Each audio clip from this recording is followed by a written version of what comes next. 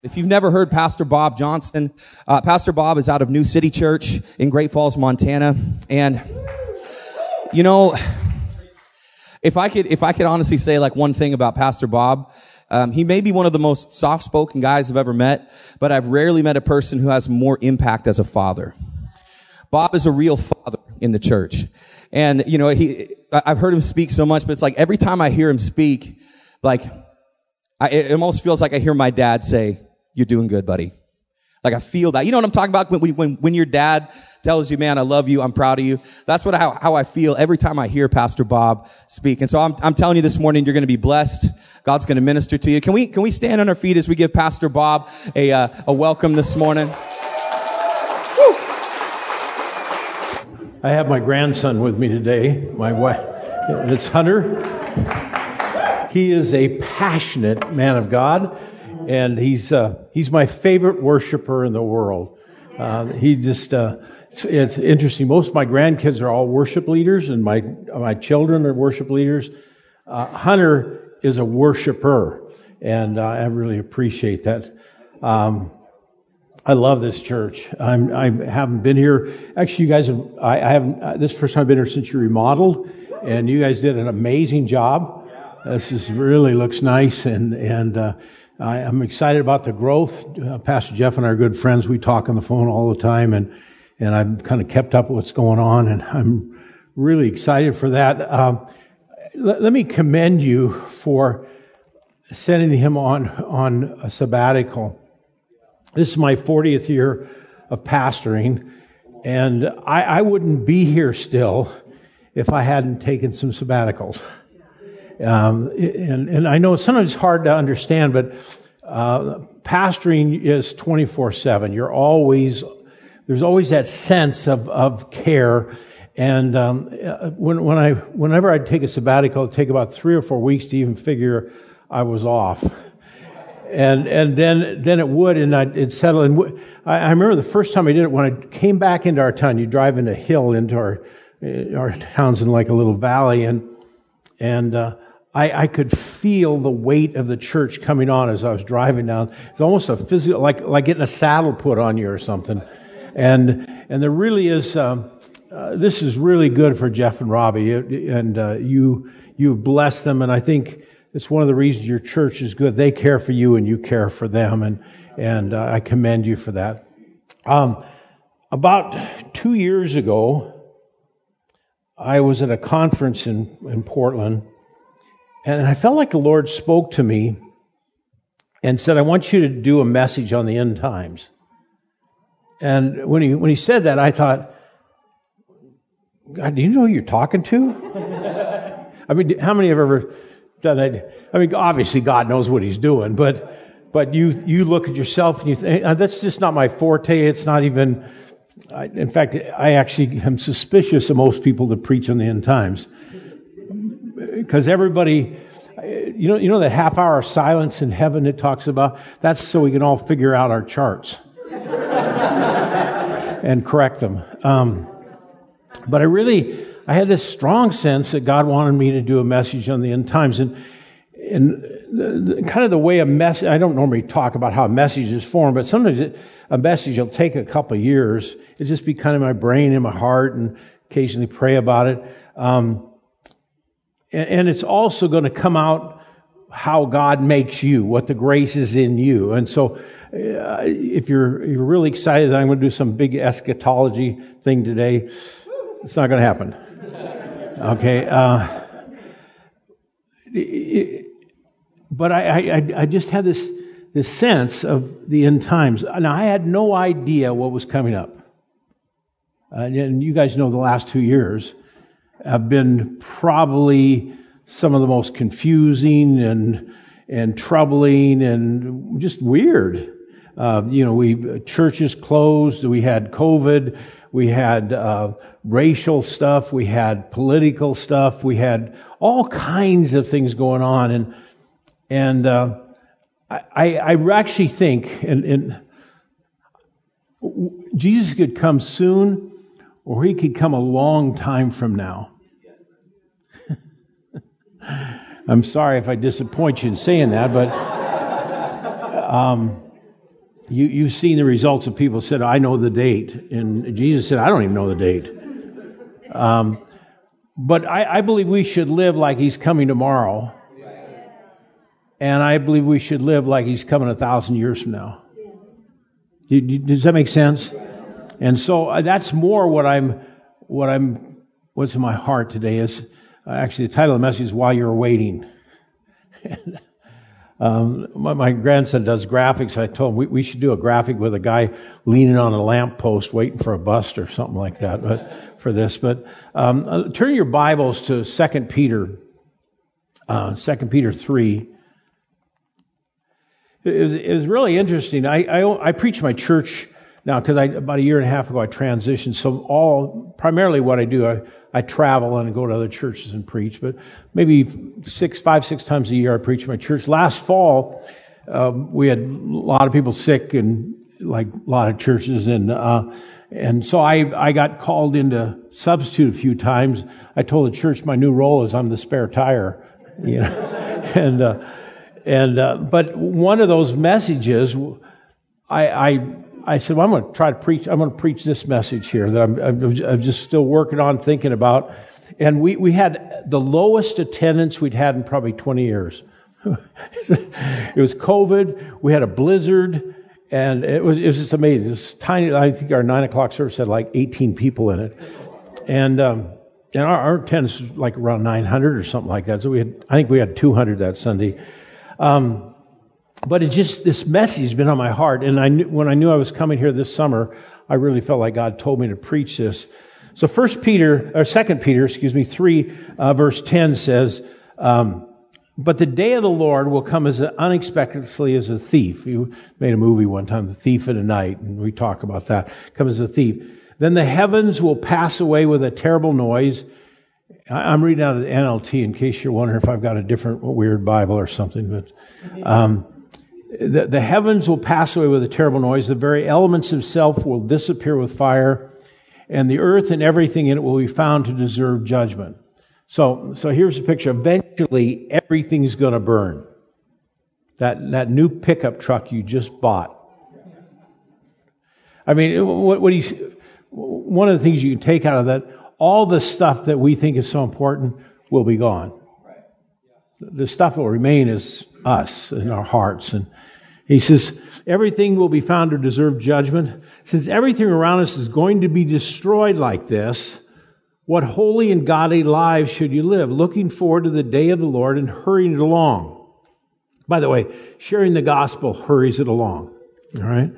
On that day, he will set the heavens on fire, and the elements will melt away in the flames. Now, the elements are actually every physical thing you see is made up of elements.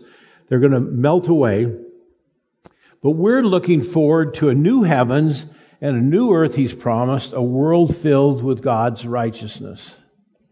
When I was a young Christian, they used to say this phrase, don't be so heavenly minded, you're no earthly good. And basically where they're saying, don't be weird. And that's good counsel.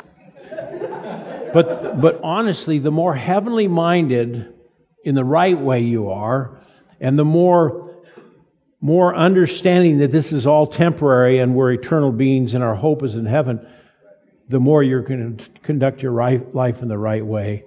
We're to set our affection on the things above. Amen? All right, so let's get this next verse is, so dear friends, this is you guys, while you're waiting. And by the way, this is all through Scripture. There's this sense of Hebrews in particular talks about that we're pilgrims and strangers, and it says they were looking for a new land, a new city whose builder and maker is God. It says that they had considered where they come from, they'd had reason to return. That's a really scary scripture, actually. And so he says, I want you focused, and these people who did all this, Hebrews 11 is kind of the miracle or the faith chapter. He says they had a focus on eternity. And so God was their God, and he did these amazing things with them. He says, so now while you're waiting for these things to happen, make every effort to be found living peaceful lives that are pure and blameless in his sight. Let me give you another scripture, and I'm doing what you shouldn't do. I'm cherry picking a scripture, but I want to get a phrase. It's actually the passage where Jesus talks about the woman who contends with the judge to get her way, and he's talking about faith that's persistent. And then he ends it in verse 8, Luke 18:8. He says, "When the Son of Man comes," in other words, when Jesus returns, "will he find faith on the earth?" We'll come back to that in a minute. Now, I want to read 2 Peter 3:13 and 14 in the Message Bible. This is really cool. He says, we'll hardly even notice. Now, everything's going to be destroyed. Here's the world is going to turn upside down. I mean, a lot of people think it is right now, and I don't think they have a clue how bad it's going to get. And I don't know that it'll get bad now. It could get good for a while, but what needs to be destroyed is going to be destroyed. But then it makes this statement. He says, we'll hardly notice because we're looking the other way. I love that. We'll hardly even notice because we're looking the other way, ready for the promised new heavens and the promised new earth, all landscaped. I love that. I love Eugene Peterson. He wrote the Message Bible. Godly man, very godly man. Landscape with righteousness. Now listen to this. So, my dear friends, since this is what we have to look forward to, do your very best to be found living at your best in purity and peace. I told, when I did my church, I said, if you want to, I think, I better not say what I think, but if you want to get a tattoo, get that. That's, do your very best to be living at your best in purity and peace. My body's just too beautiful to tattoo. That's why I don't do it. I got to hurry, but there's really some good stories I could tell right here. Anyway, I actually love tattoos. I use it to witness people, ask them about their. I told my church I used to say, "Nice tat," and my son corrected me. He said, "Dad, say ink, don't say tat." But anyway, and then it starts a conversation, and then I invite him to church to get saved, baptize in the Holy Spirit, go out and plant a church, and it's amazing. Anyway, so here's what I want to talk about. I want to talk about how to live when things are falling apart, or seem to be falling apart, or when you're going through a difficult time, or the end times, whatever it is. And for all of us, the end times are going to come probably within the next 100 years. For everybody, you get that. For me, it'll be a lot less than that. But how does God want us to live? When COVID started and there was all kinds of, honestly, I was disappointed the way a lot of Christians reacted. They got fearful and we're going to hoard our food, and they actually gave away their food in tough times. Christians did. They weren't trying to save themselves; they were trying to help others. But that's another story. Anyway, how does God want you to live? And really all the time, particularly though when things are tight and tense and unconfusing, and the Bible says that iniquity is going to abound and grace is going to much more abound, but it's going to probably get worse. It's going to become less Christian. We've been a Christian nation for a long time, at least in name. We're even losing that some. And so how should we live? Well, we should march on Washington. This is Northern Idaho. I better be really careful what I say. No, I live in Montana, so you guys don't scare me at all. Anyway, so I was actually praying about this because this is what I'm concerned about. God, how do you want your people to be? I used to, when I pastored a church, I had this in golf they call it a swing thought, something you think about to help you do the right thing. And I would think about our church and I think, I want to raise a church, if persecution came, if I was taken away, that does well.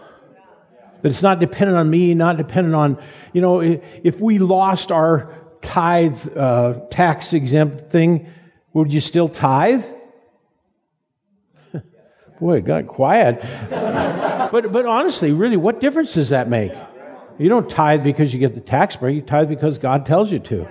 And I just threw that in for you. Raise the honorarium. I'm kidding. I got up at dark 30 this morning to get here from Spokane. So anyway, so how does Jesus want us to live during these times? And just in praying about it, I felt God put three things in my heart. Number one, He says, I want you to live in purity. I want you to live in purity. Let me read the scripture in 2 Peter.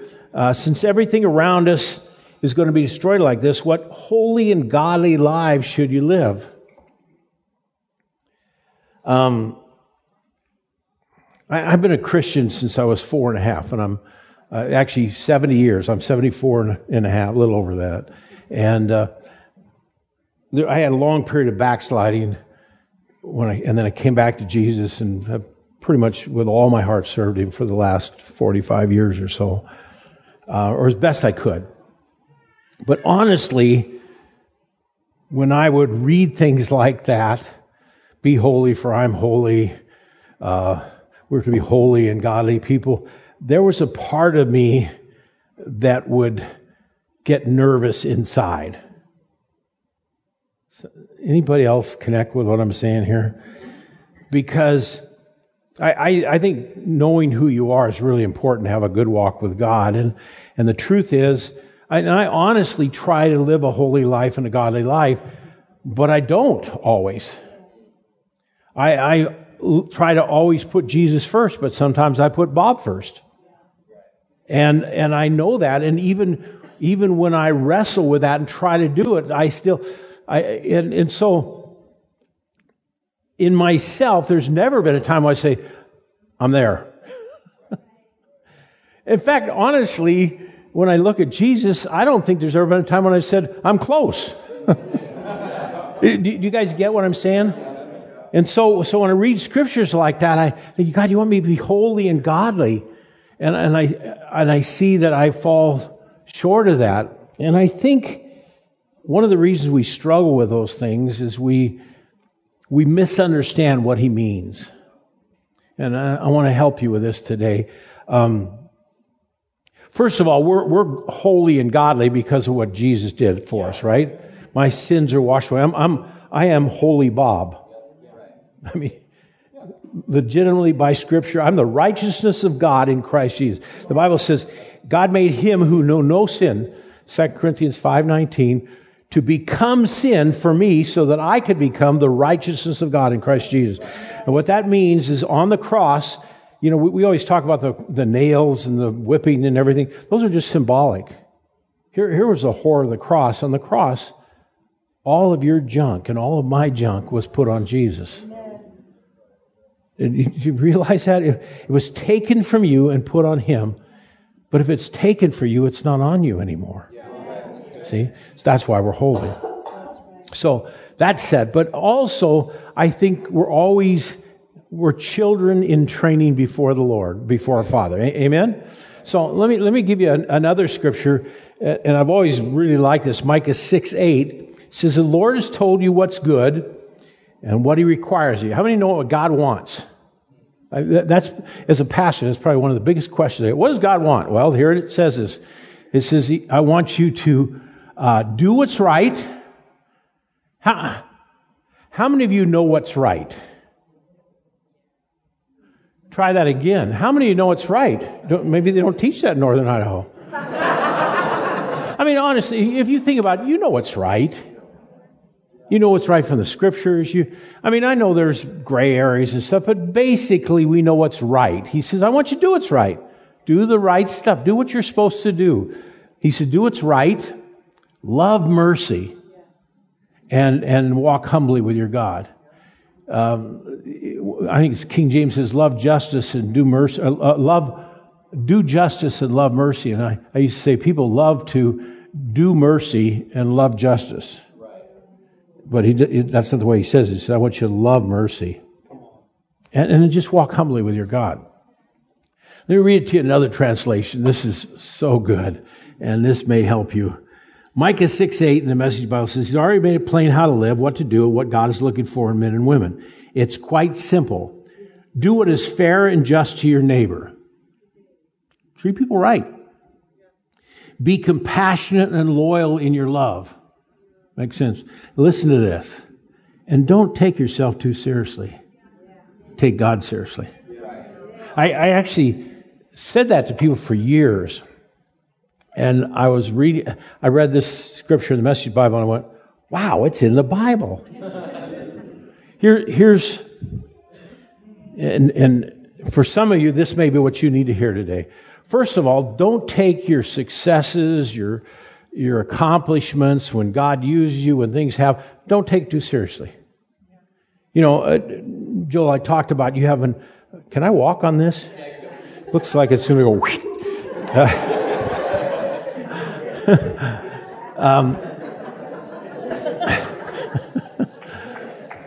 You have no idea all the stuff that goes through a preacher's mind when he's up on the stage. Is my fly done? Yeah. Anyway, I talked about the gift of faith, and there really is a bit of a challenge to that, because if you pray for somebody and something miraculous happens, you can get really, hey, I'm really something. And you know, even when you don't want to, you can still do that. And so guard yourself. Understand it's God. There's nothing good that comes out of us except the Lord. But the Lord is in it. Amen? All right. So don't be blessed when God uses you. Don't get it's just all the Lord. I spent hours praying over this message. I mean, I applied myself, but it's still God. But don't, you know, somebody comes up and says, that message blessed me. I'm not going to, it wasn't me. I actually, that's false humility. What I say is thank you. And I'm blessed. I'm thrilled that God uses me to touch people, to help somebody.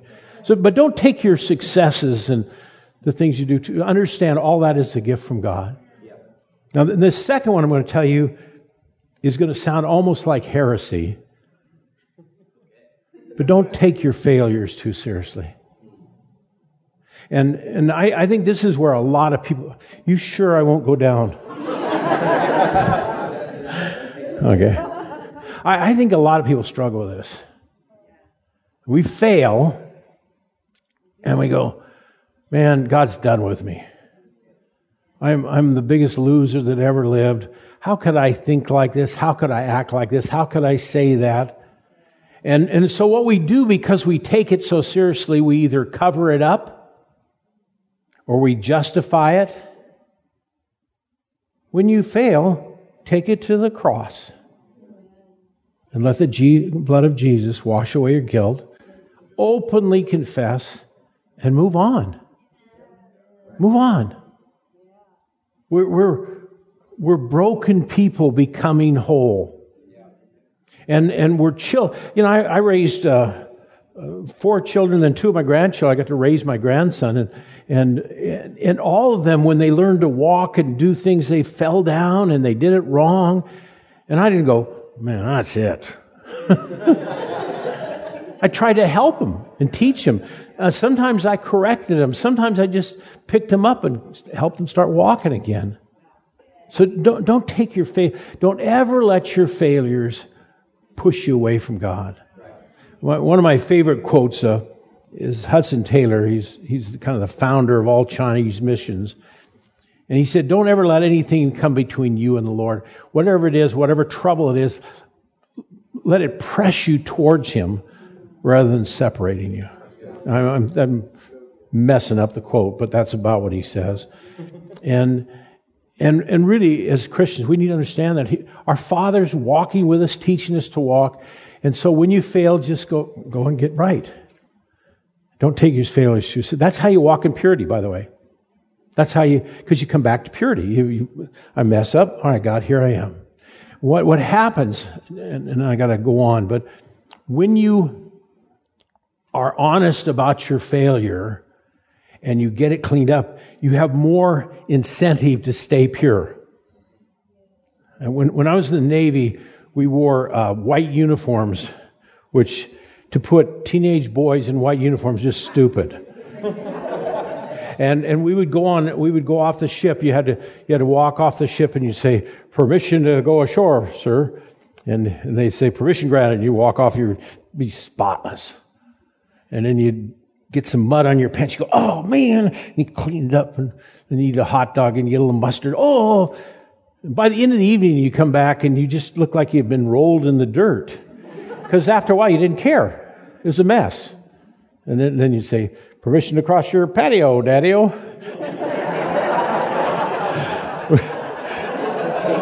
Which always brought a warm response. Anyway, I'm not going to go there again. My wife's not here to tell me, "Honey, don't talk like that." Anyway. But do you understand? When you get clean, you want to stay clean. And so when you fail, don't take it serious. Just take it to Jesus. Amen. Number two is in peace. Let me read the scripture. Matthew 5:9 says, "Blessed are the peacemakers, for they will be called sons of God." You could actually write that word and say, I can't make peace. Do you understand that? The Prince of Peace, Jesus can. But I can bring peace. And that's what I want you to do. Change that to peace bringers. I actually believe that's God's goal for you in times of turmoil. That we as a church are to be peace bringers. And by the way, when the Bible uses the word peace, it doesn't mean they're not fighting. The Greek word is shalom, or the Hebrew word is shalom. It's actually one of my favorite words in the Bible. And it essentially means this: the way things are supposed to be. It's actually an amazing study when you start seeing it. And the church brings things the way they are supposed to be. Christ in our life brings shalom, makes things right. How many can look around and just realize it shouldn't be this way? All right, that's why we need the shalom of God. And so we're to bring shalom bringers to the world around us. Look at it in Timothy, 1 Timothy 2:1-4 says, "I urge you, first of all, to pray for all people. Ask God to help them." By the way, all these people that make you fuss, you're watching the news and you, "Well, I can't believe that. I can't believe they got elected." It says, pray for them. Ask God to help them. Intercede on their behalf. Give thanks for them. Pray this way for kings and all in authority. Why? So we can live peaceful lives and quiet lives marked by godliness and dignity. This is good, and it pleases God our Savior, who wants everyone to be saved and understand the truth. So the mission of the church is to bring peace. When the world is collapsing, the church should stand out as the place it isn't. There's one of my favorite passages in Isaiah chapter 2. It says, "In the last days, the mountain of the Lord will be raised above all mountains." And mountain refers to government or authority. And so he says God's government, he's talking about his church, will be raised above all of authorities, and nations will be drawn to it and say, "Let's go to the house of Jacob," and because they have something. And so I want to change actually the way you think to where you say, my job in this time of turmoil is to show something different than the world has. People who have in Ephesians it says that people without God, it says they're without hope and without God in the world. Now, just think about that. Sometimes we just read these scriptures and we don't even consider whether to live without any hope at all. I told you I got saved when I was 4.5. Even when I was backslidden, I had hope. And I even there was a place where I would say I wasn't sure God existed, but there was something in me had a hope that I would get back to it. Most people you know have no hope.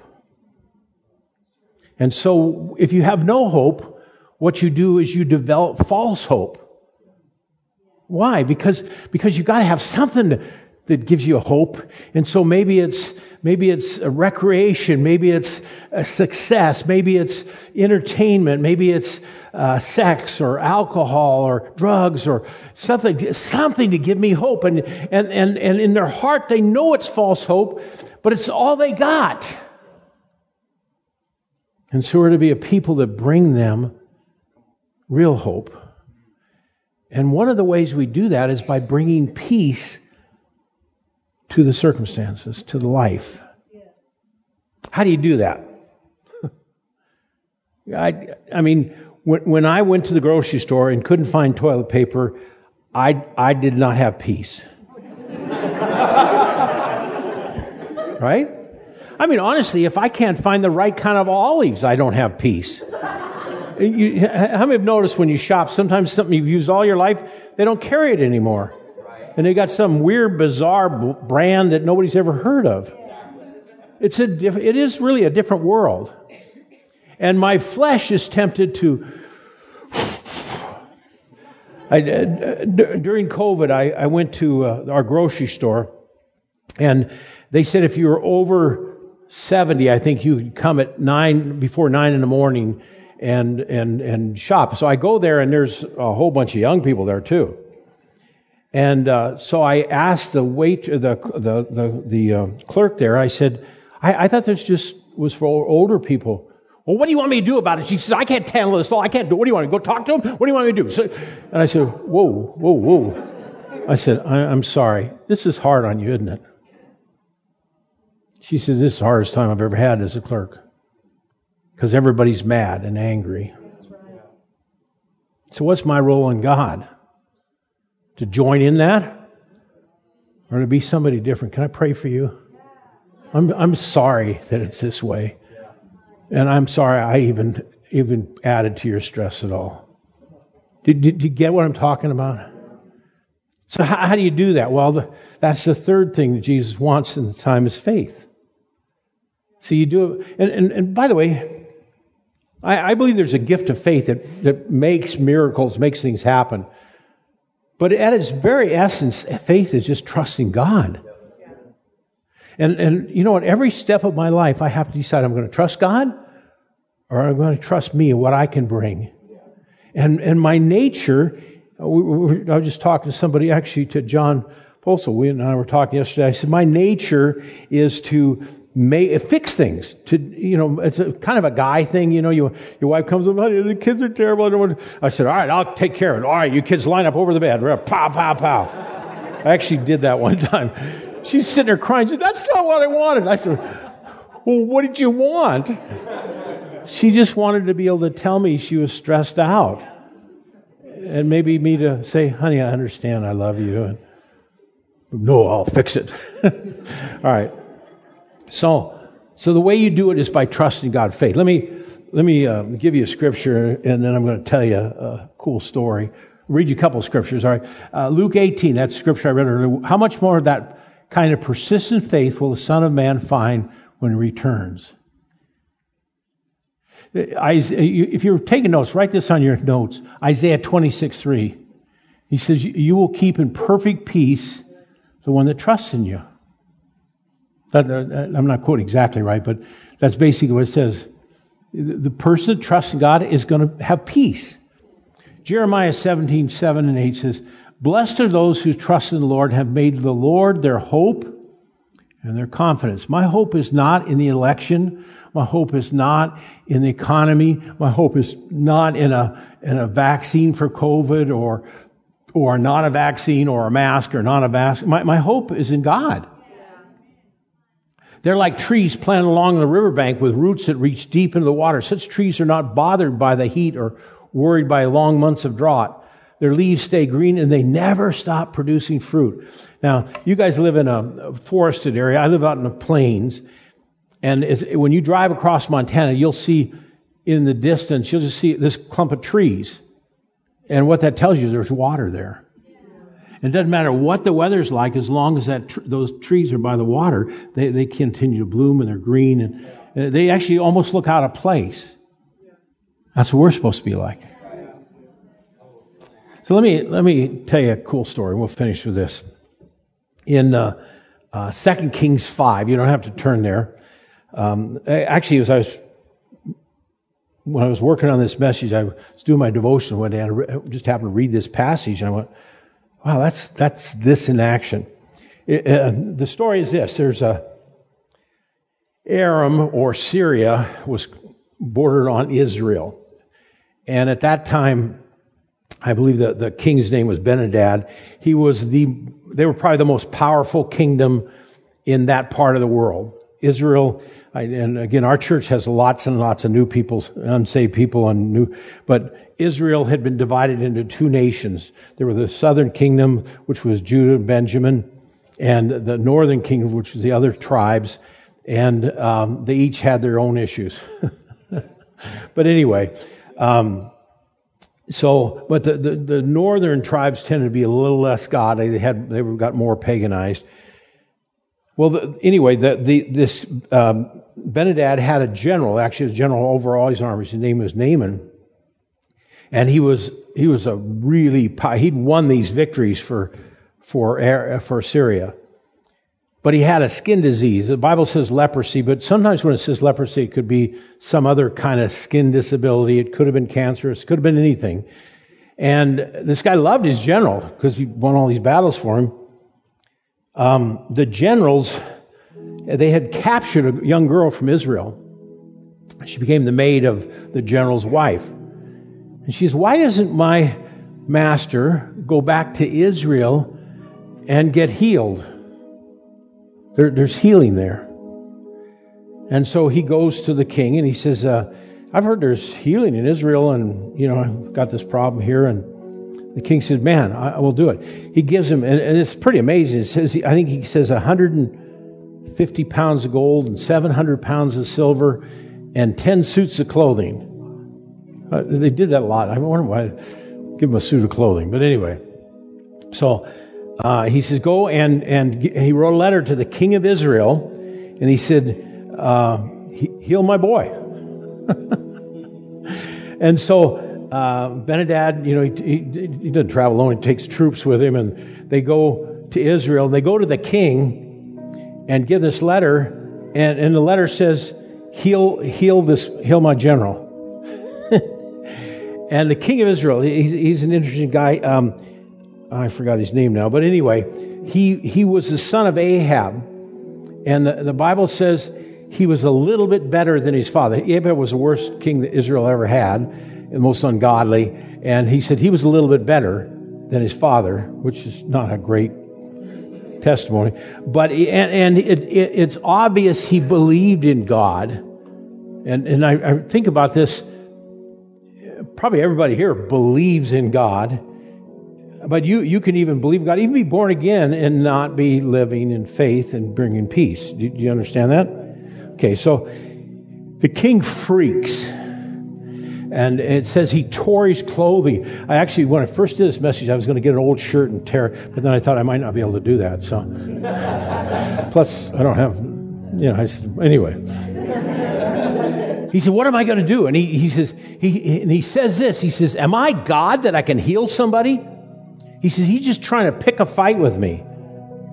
Actually, that's in the NLT. It says that's almost verbatim. He's trying to pick a fight. So there's a fear that he's trying to instigate something because he has this really powerful army that could come against him. Elijah the prophet hears about this and said, don't sweat it. And I want you to see, here's this king who's at least nominally a Christian, believes in God a little bit better than his father. When he hears this, he panics. Elijah hears about it, and he says, send it to me, I'll take care of it. So this general comes with his troops and all his gifts, and he calls out, he said, I want to talk to Elijah. Elisha just sends his servant out. Now, this is the king.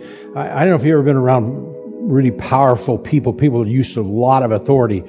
They don't handle this kind of thing very well. And particularly in those days, because general had life and death authority over people. And this little servant comes out, well, my master says just go down to the Jordan River and dunk 7 times and you'll be healed. He goes, what? I thought, it actually says, I thought he'd come out and wave his hand over me and declare me healed. He was looking for something big.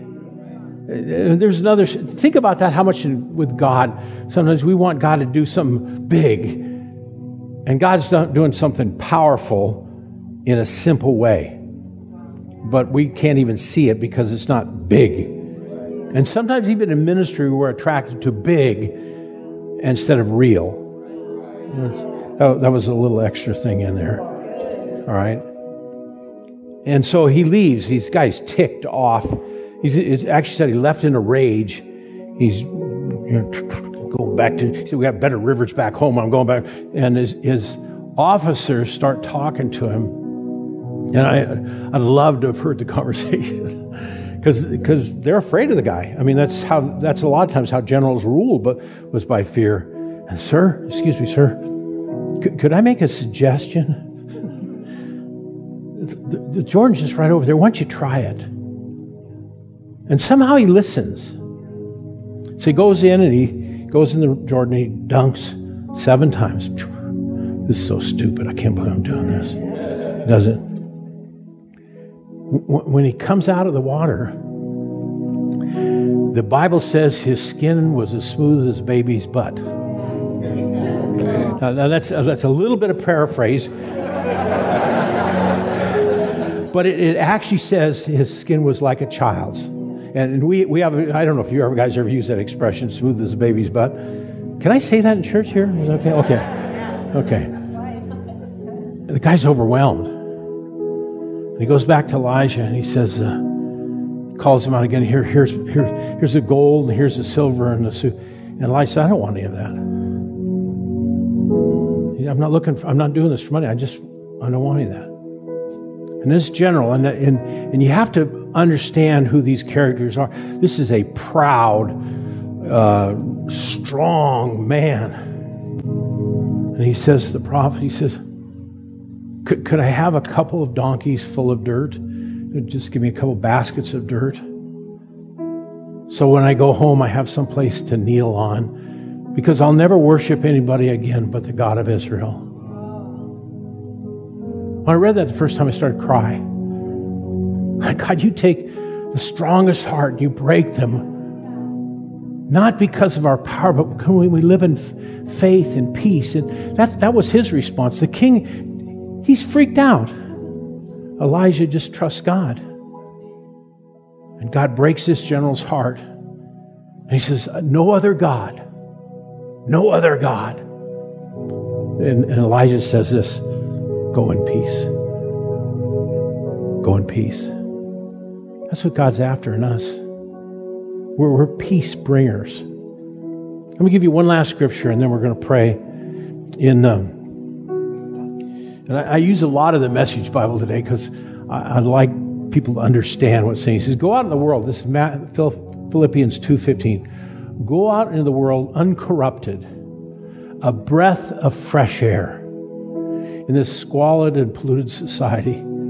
Provide people with a glimpse of good living and of the living God. Carry the light-giving message into the night. That's our commission. Most of you are not going to be great evangelists. That's honestly that's a gift. But all of us should live lives that draw people to Jesus. And you don't live a life drawing people to Jesus just by doing the right things, although you need to do the right stuff. You live it because in the midst of turmoil, you have a peace and a compassion. And so when this world is falling apart and breaking up, and again, this is a different part of the country than Montana, but I'm sure people are the same. You have neighbors like that. People are just stressed right now. Be light. Be a peace bringer because you trust in a living God.